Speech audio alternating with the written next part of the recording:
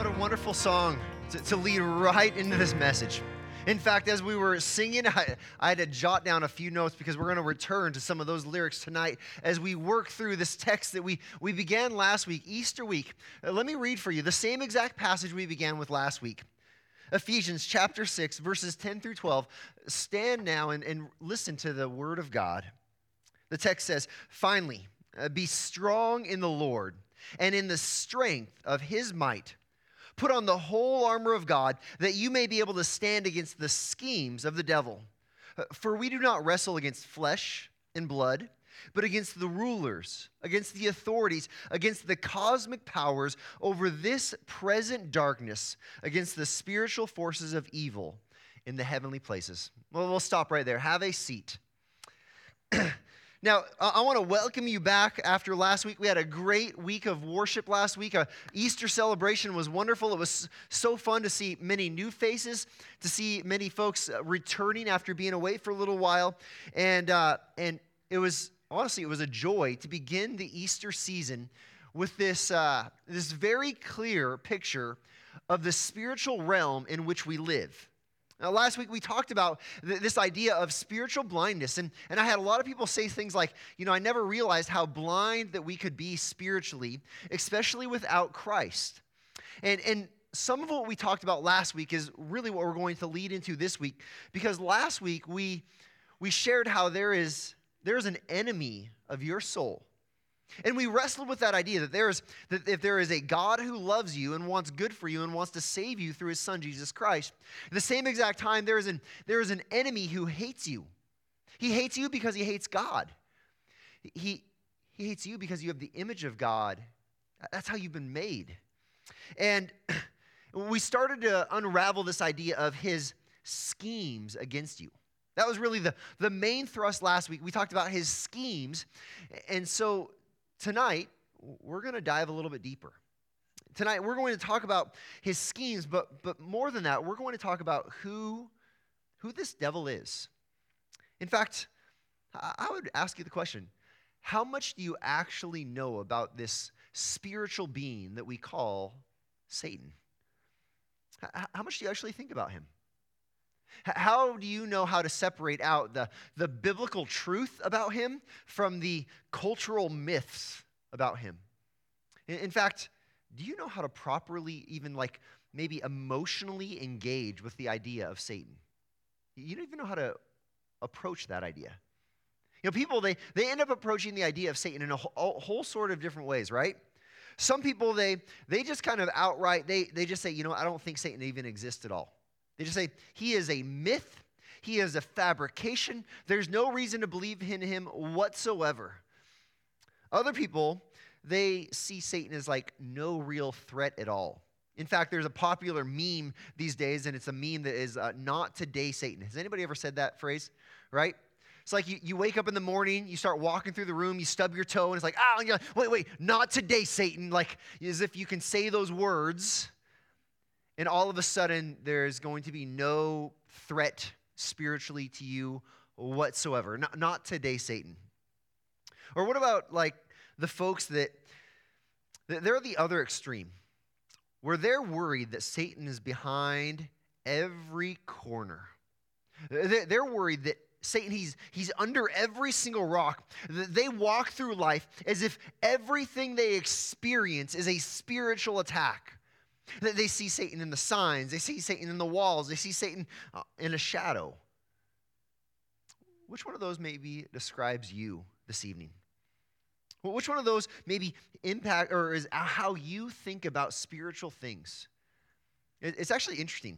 2020, Barna, who does all sorts of research about churches and Christians and what Christians believe, in one of their studies, 2020, just a few years ago, they asked if people believed that Satan was not merely a symbol of evil, but if he was a real spiritual being with influence over human lives.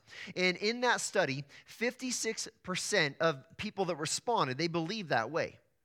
Now, you want to hear something fascinating? That same exact study that asked, do you believe Satan is real, that he has spiritual influence in people's lives? 56% of the people said we think that he's real. That same exact study, when the question was asked, do you believe that God exists and that is active in people's lives? 49% said that they believe God exists. You realize 3 years ago that study shows that more people actually believe in Satan than they actually believe in God.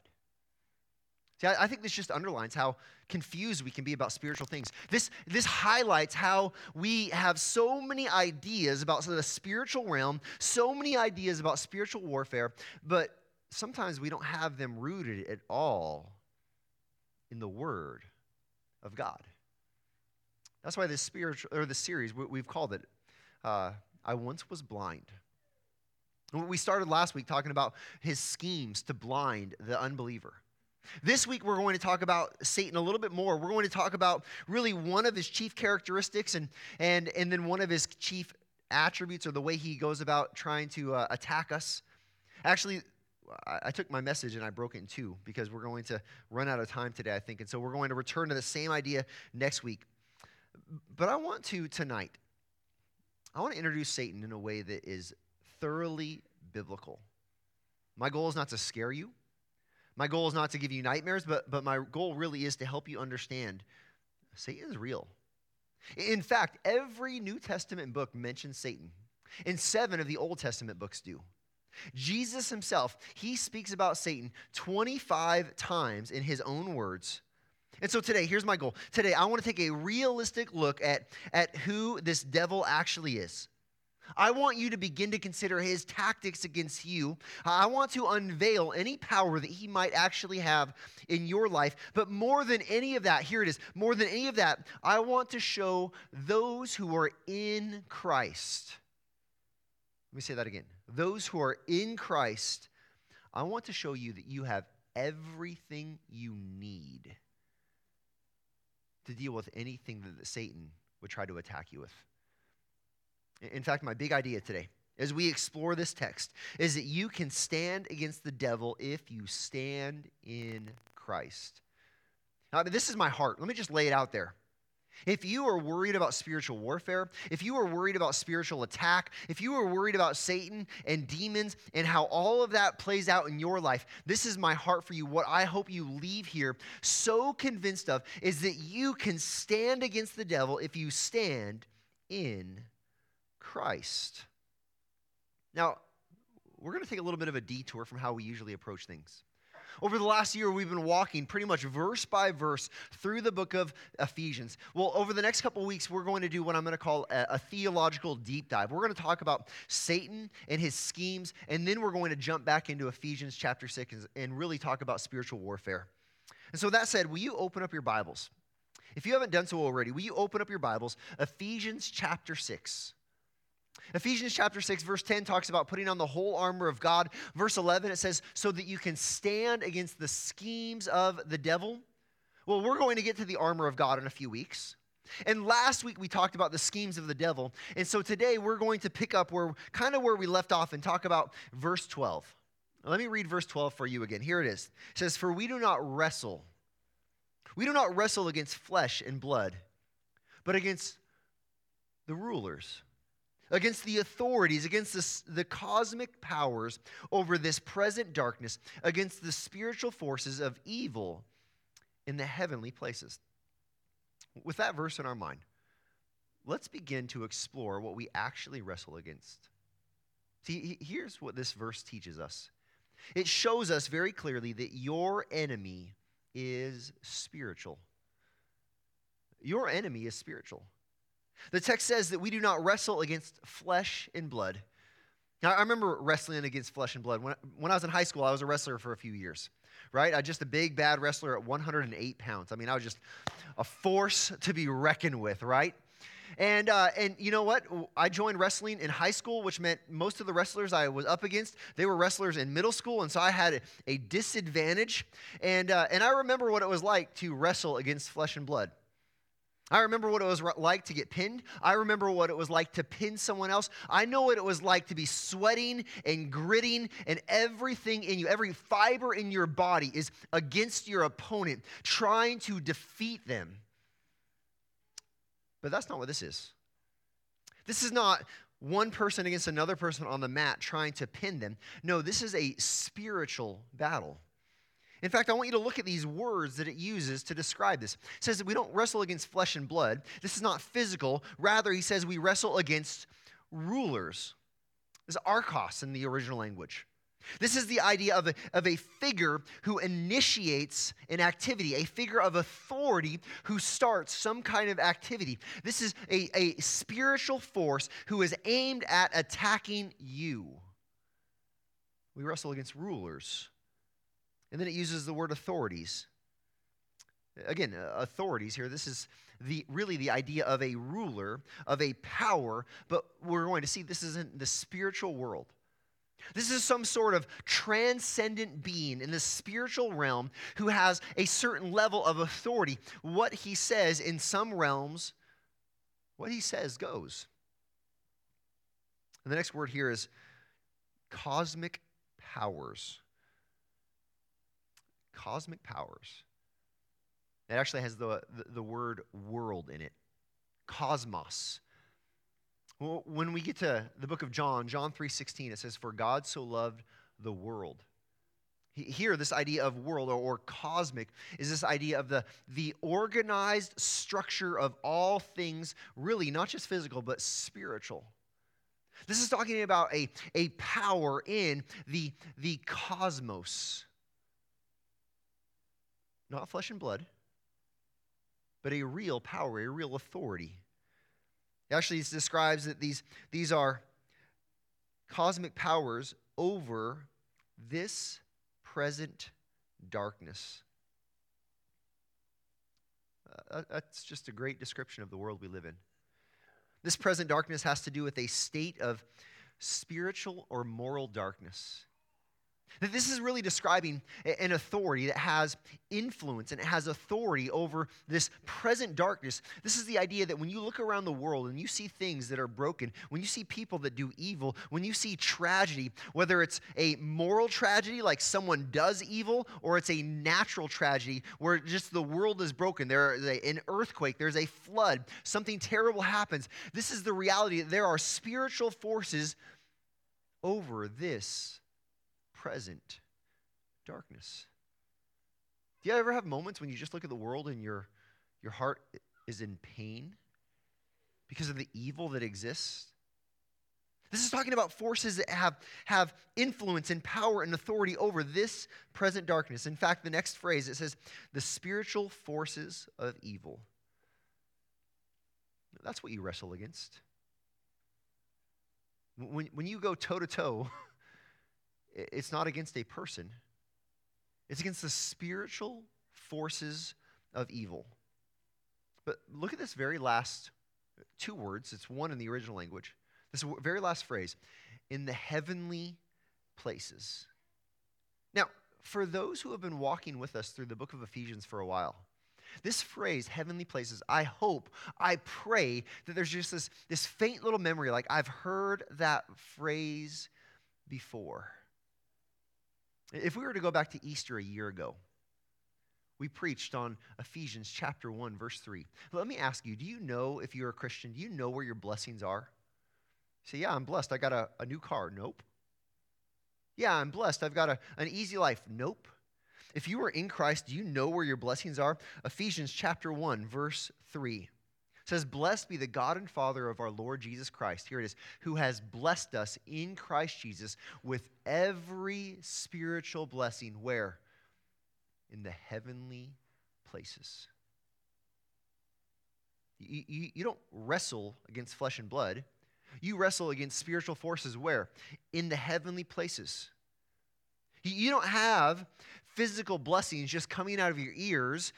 Maybe you do, but listen, real spiritual blessings are where? In the heavenly places. In fact, let me press this a little bit further. Where are you? That's like a weird question, right? You're like, Mike, I'm sitting in church listening to you, dude. Where are you? I'm like, Mike, 2911 Pacific Way. This is where our church is located, right? This is the address that I'm physically at. Where are you? No, where are you? Let me remind you, according to Ephesians chapter 2, this is where we spent a number of weeks. Ephesians chapter 2, which starts with how you and I, we were dead in our trespasses and sins. But then it gets to verse 5, how we were made alive together with Christ. We were made alive from death to life. And then it gets to verse 6. Here's what it says. And he raised us up with Christ and seated us with Christ, with him, in the heavenly places in Christ Jesus. Let me ask you another question. Where are you? Well, physically, you are right here, yes, okay? But listen, spiritually speaking, when God the Father looks at someone who is in Christ Jesus, he sees that you are positionally, you are seated with Christ. Where? In the heavenly places. Where are the enemies of your soul? In the heavenly places. Where does spiritual warfare, where are your enemies at? This is where they are. I want you to understand, let's go back to chapter 6, verse 12. It says, for we do not wrestle against flesh and blood, but against the rulers, against the authorities, against the cosmic powers over this present darkness, against the spiritual forces of evil in the heavenly places. This gives us so much insight into the nature of our spiritual warfare. See, our spiritual warfare, it takes place in a different realm. It takes place in a way that maybe is a little strange for us to understand because we don't get down on the mat or we don't get into the ring or we don't get on the field and say, let's do battle. Spiritual warfare, it's against enemies that are spiritual in nature. Now, this is this reality. All of these different spiritual forces the Bible speaks of. But there's one who is chief, one who is prince over all of these spiritual forces. In fact, this is who we're really talking about. It's the devil. The devil is the prince of the evil spiritual forces. Now let me show you what I mean. Matthew chapter 12, verse 24. Jesus is performing all sorts of miracles. Jesus is doing amazing things. Those who have never been able to walk are able to walk. Those who are blind can now see. In fact, in our daily devotions, we just went through chapter 9 where there's a man who is born blind. His entire life he's blind, and Jesus heals him. That's the kind of authority Jesus has. And all this while, the religious leaders, they are observing Jesus. They are watching Jesus. They are taking notes about Jesus. They're looking for a weakness in Jesus. And as they watch Jesus perform these amazing miracles, and all of these miracles are testifying to his identity as the Messiah, as the Son of God. Matthew chapter 12, verse 24. Listen to how these religious leaders respond. It says, but when the Pharisees heard it, they said, it is only by Beelzebul, the prince of demons, that this man casts out demons. Here's what they do. They listen to Jesus teach and preach. They see the way he performs incredible miracles, and all of this threatens them. All of this offends them. People are following Jesus instead of following them. And so because of this, they point at Jesus and they say the only reason he can do these things is because it is by the power of Satan is what they say. This word, Beelzebul, it comes from the word in the Old Testament, which is Baalzebul, which simply means the prince of Baal. This is the God who is the Canaanite deity in the city of Ekron.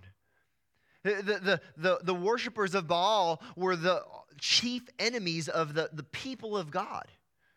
In fact, this deity, this demonic force, Baal, he would always be trying to lead the people of Israel away. In fact, let me just give you just a little bit of introduction to this Canaanite deity. 2 Kings chapter 1, the very beginning of this book. Verses 2 and 3. The text begins, it says, now Ahaziah fell through a lattice. This is a leader over Israel. In his upper chamber in Samaria. And he lay sick. Now this is basically a king. He falls. He gets injured. He's laying there sick. It says, so he sent messengers telling them, go, inquire of Yahweh, the one true God. Inquire of the one who has rescued Israel time and time again. No, what did he say? Go and inquire of Baal-zebub, the god of Ekron, whether I shall recover from this illness. But the angel of the Lord said to Elijah the Tishbite, arise, go up and meet the messengers of the king of Samaria, and say to them, is it because there is no God in Israel that you're going to inquire of Baal-zebub, the god of Ekron? This is what the Pharisees are calling Jesus. They're saying it's the pagan deity that is empowering you to heal and to feed thousands and to do amazing miracles.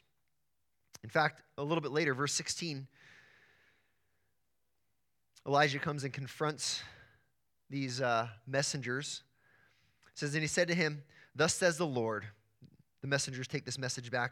Because you have sent messengers to inquire of Baal-zebub, the god of Ekron, is it because there is no God in Israel to inquire of his word? Therefore you shall not come down from the bed to which you have gone up, but you shall surely die. Now, again, it's just a short moment in Israel's history, but I want you to understand what's at work here. This is this Canaanite god. But look at what the religious leaders say about him. They say first that it's by his power that Jesus does miracles. But then look, the second thing, they say that he is the prince of demons. That he is the chief of all the demonic forces. When we go back to Ephesians chapter 6, verse 12, and it describes these rulers and these authorities and these cosmic powers that are over this present darkness and these spiritual forces of evil in the heavenly places, this is describing all of the ranks of demonic forces that they have their leader, their prince, their chief, who is Satan himself. Let me give you another example. Matthew chapter 25, verse 41. Jesus here, he's judging the world. Those who are the sheep and those who are the goats. To those who have faith in him, and he invites them to enter into a heavenly paradise. And to those who do not, he casts them out. Verse 41, it says, then he will say to those on his left, depart from me, you cursed, into the eternal fire, here it is, prepared for the devil and his angels. This is the picture of this spiritual force. And Satan himself, he is the leader of all of it. All of these demons, or we should say fallen angels, with Satan at the very head. This is who he is. Satan, he's this spiritual force. But let's keep going. If this is who he is, if this is his nature, well, now I want you to see your enemy. Not only is he spiritual, but I want you to begin to see his tactics toward you. I want you to begin to see the way this spiritual battle, the way it takes place. If we're not wrestling against flesh and blood, then what is this wrestling match? What does it actually look like? Well, let me show you. I'm going to show you one way tonight, and the next week I'm going to finish with 2 weeks, or with 2 other ways. But let me show you this first way. First of all, this enemy, your enemy is an accuser. This is one of his primary tactics. This spiritual dark enemy that you have in the heavenly realms, he is an accuser. Verse 11 of Ephesians 6 says, put on the whole armor of God that you may be able to stand against the schemes of the devil. Now that word devil, have you ever thought about that word? That word devil simply it means slanderer. It's the idea of an accuser. This is the one who loves to stand and point at you and issue as many accusations as he possibly can. In fact, the word devil, New Testament, it correlates with the word in the Old Testament, which is Satan. This word in the Old Testament, Satan, it means adversary. So you get this idea that he is your enemy, he is your adversary, and as your adversary, he is there to accuse you. He wants to get into your head. This is the kind of accusation that works so well. I think it helps to think a lot about competitive sports. If you've ever been on the sports field and you've ever liked to talk a little smack to your opponent, right? I never do that, by the way. So if we ever play pickleball, I'm only going to say nice things to you, I promise. No, actually, this is actually a great strategy. When we get on the pickleball court, I'm going to tell you what, I talk a pretty good game. And I'm pretty playful about it. But I talk and I talk and I talk and I just kind of start to get into someone's head just enough that they start to make a little bit of a mistake here and a little bit of a mistake there, and they're not quite ready for something here, and it's really quite a game. I mean, it's a game within a game once you start talking the game, right? But this is really the enemy and his strategy. He wants to slander you. He wants to accuse you. And I want you to hold on to this idea that he wants to do it in a way that gets in your head. See, Satan is an accuser. He's always been an accuser. In fact, let me show you something incredible. Job chapter 1. If you're familiar with the book of Job is about a man named Job, right? So if you're ever flipping through your Bible and you find the book of Job, well, it's the book of Job actually is what it is, right? And the book of Job is about one man. It's during the time of the patriarchs. So this is maybe during the time of Abraham, right? Or even further back. This is a man who is living in a right relationship with the one true God. This is someone who is living to honor God, living to please God. Look at Job chapter 1. Look at verses 8 through 11. This is when God is holding his holy council, and it talks about sometimes the sons of God. This is the idea of angelic forces. They come and they appear before him. Look at this incredible conversation. Job chapter 1, verse 8. It says, "And then the Lord said to Satan, 'Have you considered my servant Job, that there is none like him on the earth, a blameless and upright man who fears God and turns away from evil?' And then Satan answered. He answered the Lord and said, 'Does Job fear God for no reason? Have you not put a hedge around him and his house and all that he has on every side? You have blessed the work of his hands, and his possessions have increased in the land.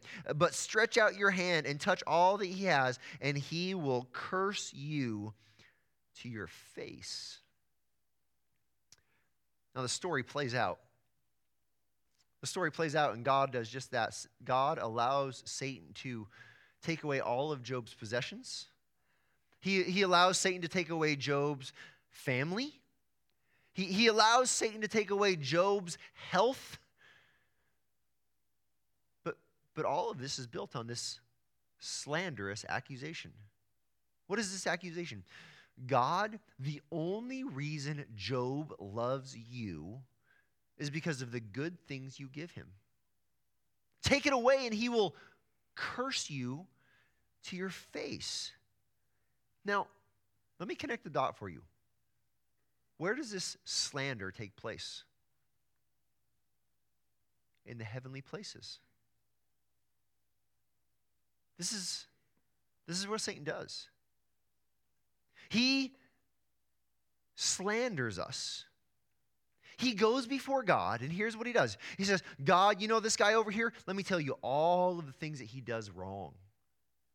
God, you know this lady over here? Let me tell you all of the words that came out of her mouth today. God, you know this family back here? You know they come to church and they look so good when they show up at church, but you know the way they treat each other behind closed doors? You know how vile they're? Let me just point out every single evil thing that they do." And he slanders before the throne of God.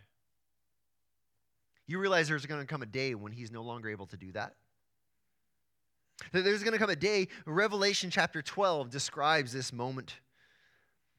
During this great tribulation, during this time of unprecedented judgment that will be poured out upon the earth. In fact, some of the kids here, they're in my Revelation class on Friday school. We've been walking through this, right? But Revelation chapter 12, verse 10 says, I heard a loud voice in heaven saying, now the salvation and the power and the kingdom of our God and the authority of Christ have come, for the accuser, the slanderer of the brethren, of our brothers, has been thrown down, who accuses them day and night before God. There is going to come a moment during the great tribulation when God starts to bring everything in the world to a final climactic conclusion, when Satan will be cast out and he will have no access to God. But I want you to notice this day has not happened yet. Just like in Job's time, when Satan was able to come and bring accusation against Job, you know what he does with you right now? He comes and brings accusation against you before God. This is his strategy. This is who he is. This is what he does. In fact, here is his core accusation. His core accusation is what I'm going to call counterfeit blame. This is it. He wants you, brother or sister in Christ, he wants you to carry all of the guilt and all of the shame that Jesus has already freed you from. And we're going to come back to that theme in just a moment. I want you to hold on to that, because this is the accuser. This is the slanderer. This is his tactic. This is his goal. This is his aim. This is what he is designing to do in your life. In fact, I imagine there are some of us that are listening and we're thinking, I know what he could accuse me of. And I know what he would be right about. But listen, I don't simply want to talk about Satan all day long, because there's one greater than Satan. In fact, he is the accuser, but what I want you to remember is that Jesus Christ is your advocate. Now, can I show you something amazing? Can I show you something just marvelous from the Word of God? If Satan is known as the accuser, if he is the slanderer, if he day and night makes accusation against you, what is your response? Let me show you this. Jesus Christ is your advocate. 1 John chapter 2, verse 1. Listen to what John writes about those in Christ. John writes this. He says, my little children, I am writing these things to you so that you may not sin. Right? Listen. If you're in Christ, you shouldn't sin. You should stop sinning. You should walk away from sin. But look at what it says. But if anyone does sin, don't raise your hand, but anybody in here that applies to? But if anyone does sin, here's what it says. We have an advocate with the Father, Jesus Christ, the righteous. Can I just give you a picture of what happens in heaven when the slanderer walks in to bring an accusation? When Satan walks in and he says, let me tell you about this person. I've got a list of everything evil they have done today, everything evil they've done this week. I've got this list of all of these vile things, these rebellious things. Some of them are kind of subtle and some of them are really wrong. Let me tell you all these things about this person. When Satan comes and he presents his slander and his accusation against you before God Almighty, you have an advocate. And it's not like this court-appointed attorney that's green behind the ears and he's shuffling his paper. He's like, well, how do I defend this person? It is Jesus Christ, the righteous. You realize what that means? That the one who stands up to defend you, your advocate in the courtroom of God, is the one who stands up and he says, excuse me, Your Honor, and he raises his hand and there is a scar in his wrist. He says, you know what? Every accusation that Satan just uttered is absolutely true, except he's leaving out part of the story. He's leaving out part of the story. He's leaving out the fact that I, the advocate for this person, lived a perfect life. And I gave that person credit for my perfect life. You know what else Satan's leaving out? He's leaving out the part of the story where I, Jesus Christ, I died and I paid the price in full for all of their sin.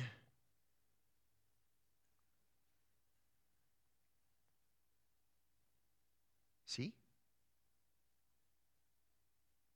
And because the price is paid in full, and because Jesus rose from the grave, Jesus now stands as the one who is righteous before the Father as your advocate. Thank you, God. But if any of you do sin, you have an advocate with the Father. Jesus Christ, the righteous one. What an incredible truth. We sang just a few moments ago.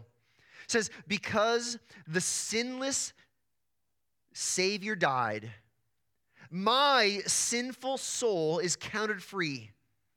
Because God, the just, is satisfied. What did we sing? To look on Him, to look on Jesus and pardon me.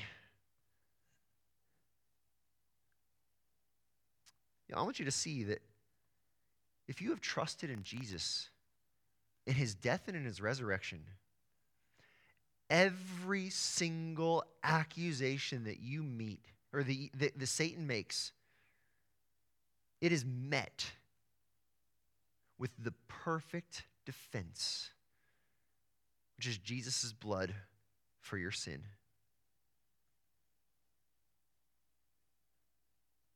But this is only true of one kind of person. This is only true of one kind of person sitting in this room. This is only true not of someone who is a certain ethnicity, or of a certain intelligence level, or of a certain gender. This is true only of the one in this room, the kind of person in this room who has put their faith in Christ.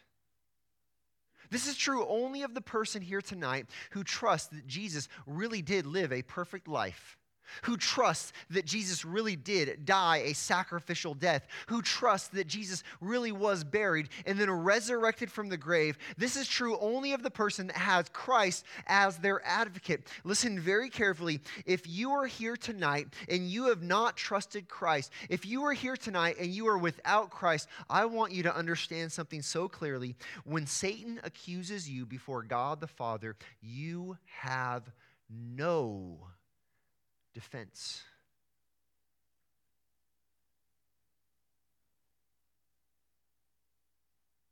You stand in your guilt and in your shame. You stand prepared to bear the full consequence for every evil thing you've ever done. You stand with a target dead center on you, with the wrath of God aimed at you in His perfect righteousness. I say this not because I'm mad at you, not because I don't like you, not because I want that to happen to you. I say that because I love you. And more importantly, I'm telling you that tonight because Jesus, He came in love from God so that He can be your advocate, so that He can be your righteousness, so that He can stand and answer every accusation the enemy will ever make against you. Can I just speak to you? If you're here and you're on the fence about Jesus, or you're playing the church game where you act like a Christian, but you're not sure if you've actually trusted Him, if you're here, tonight is the night for you. not to raise your hand or to say a prayer or to walk an aisle. Tonight is the night for you to stop trusting in yourself. Here's what it looks like to trust in yourself. Well, maybe just maybe I can be good enough. Maybe just barely good enough that God will accept me. You can't be good enough. The slanderer stands there pointing out everything wrong you've ever done. Tonight's the night that maybe you need to stop thinking that you're too far gone. It doesn't matter how evil you've been. It doesn't matter how much sin that you've engaged in.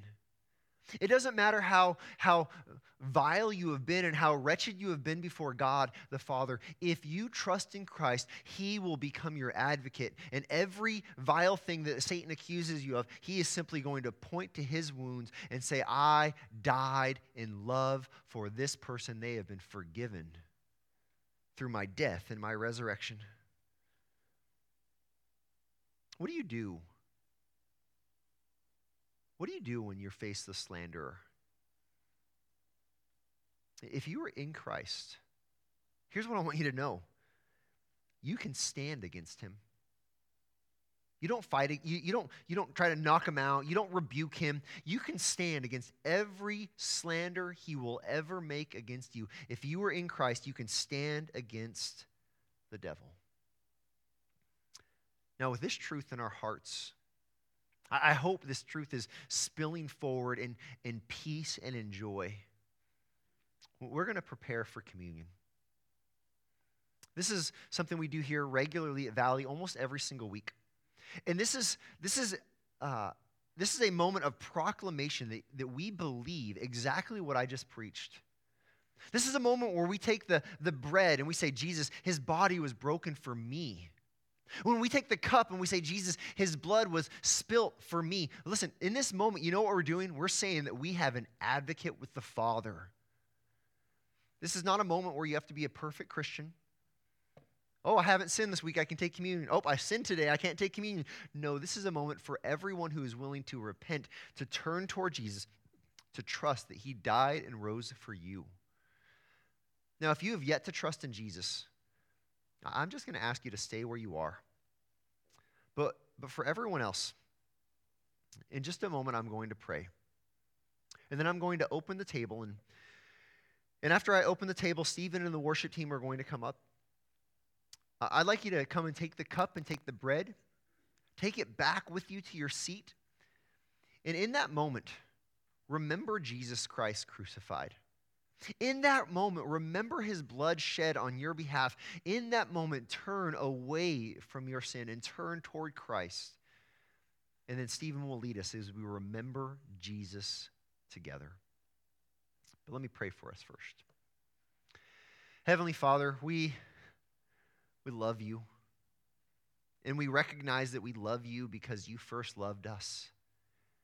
And Father, tonight we wrestle with some heavy ideas. We recognize that we have a spiritual enemy in the heavenly places. And that spiritual enemy, he lives to accuse us and to bring slander against us to the Heavenly Father. And Father, if we're honest, we know that his accusations are true. We all sin and fall short in many ways. Lord, we have acted in evil ways this week. We've been selfish and greedy. We've been lustful and hateful. We've been arrogant. In this moment, though, we know that Satan's accusations, when they're brought before you, we know that Christ is our advocate.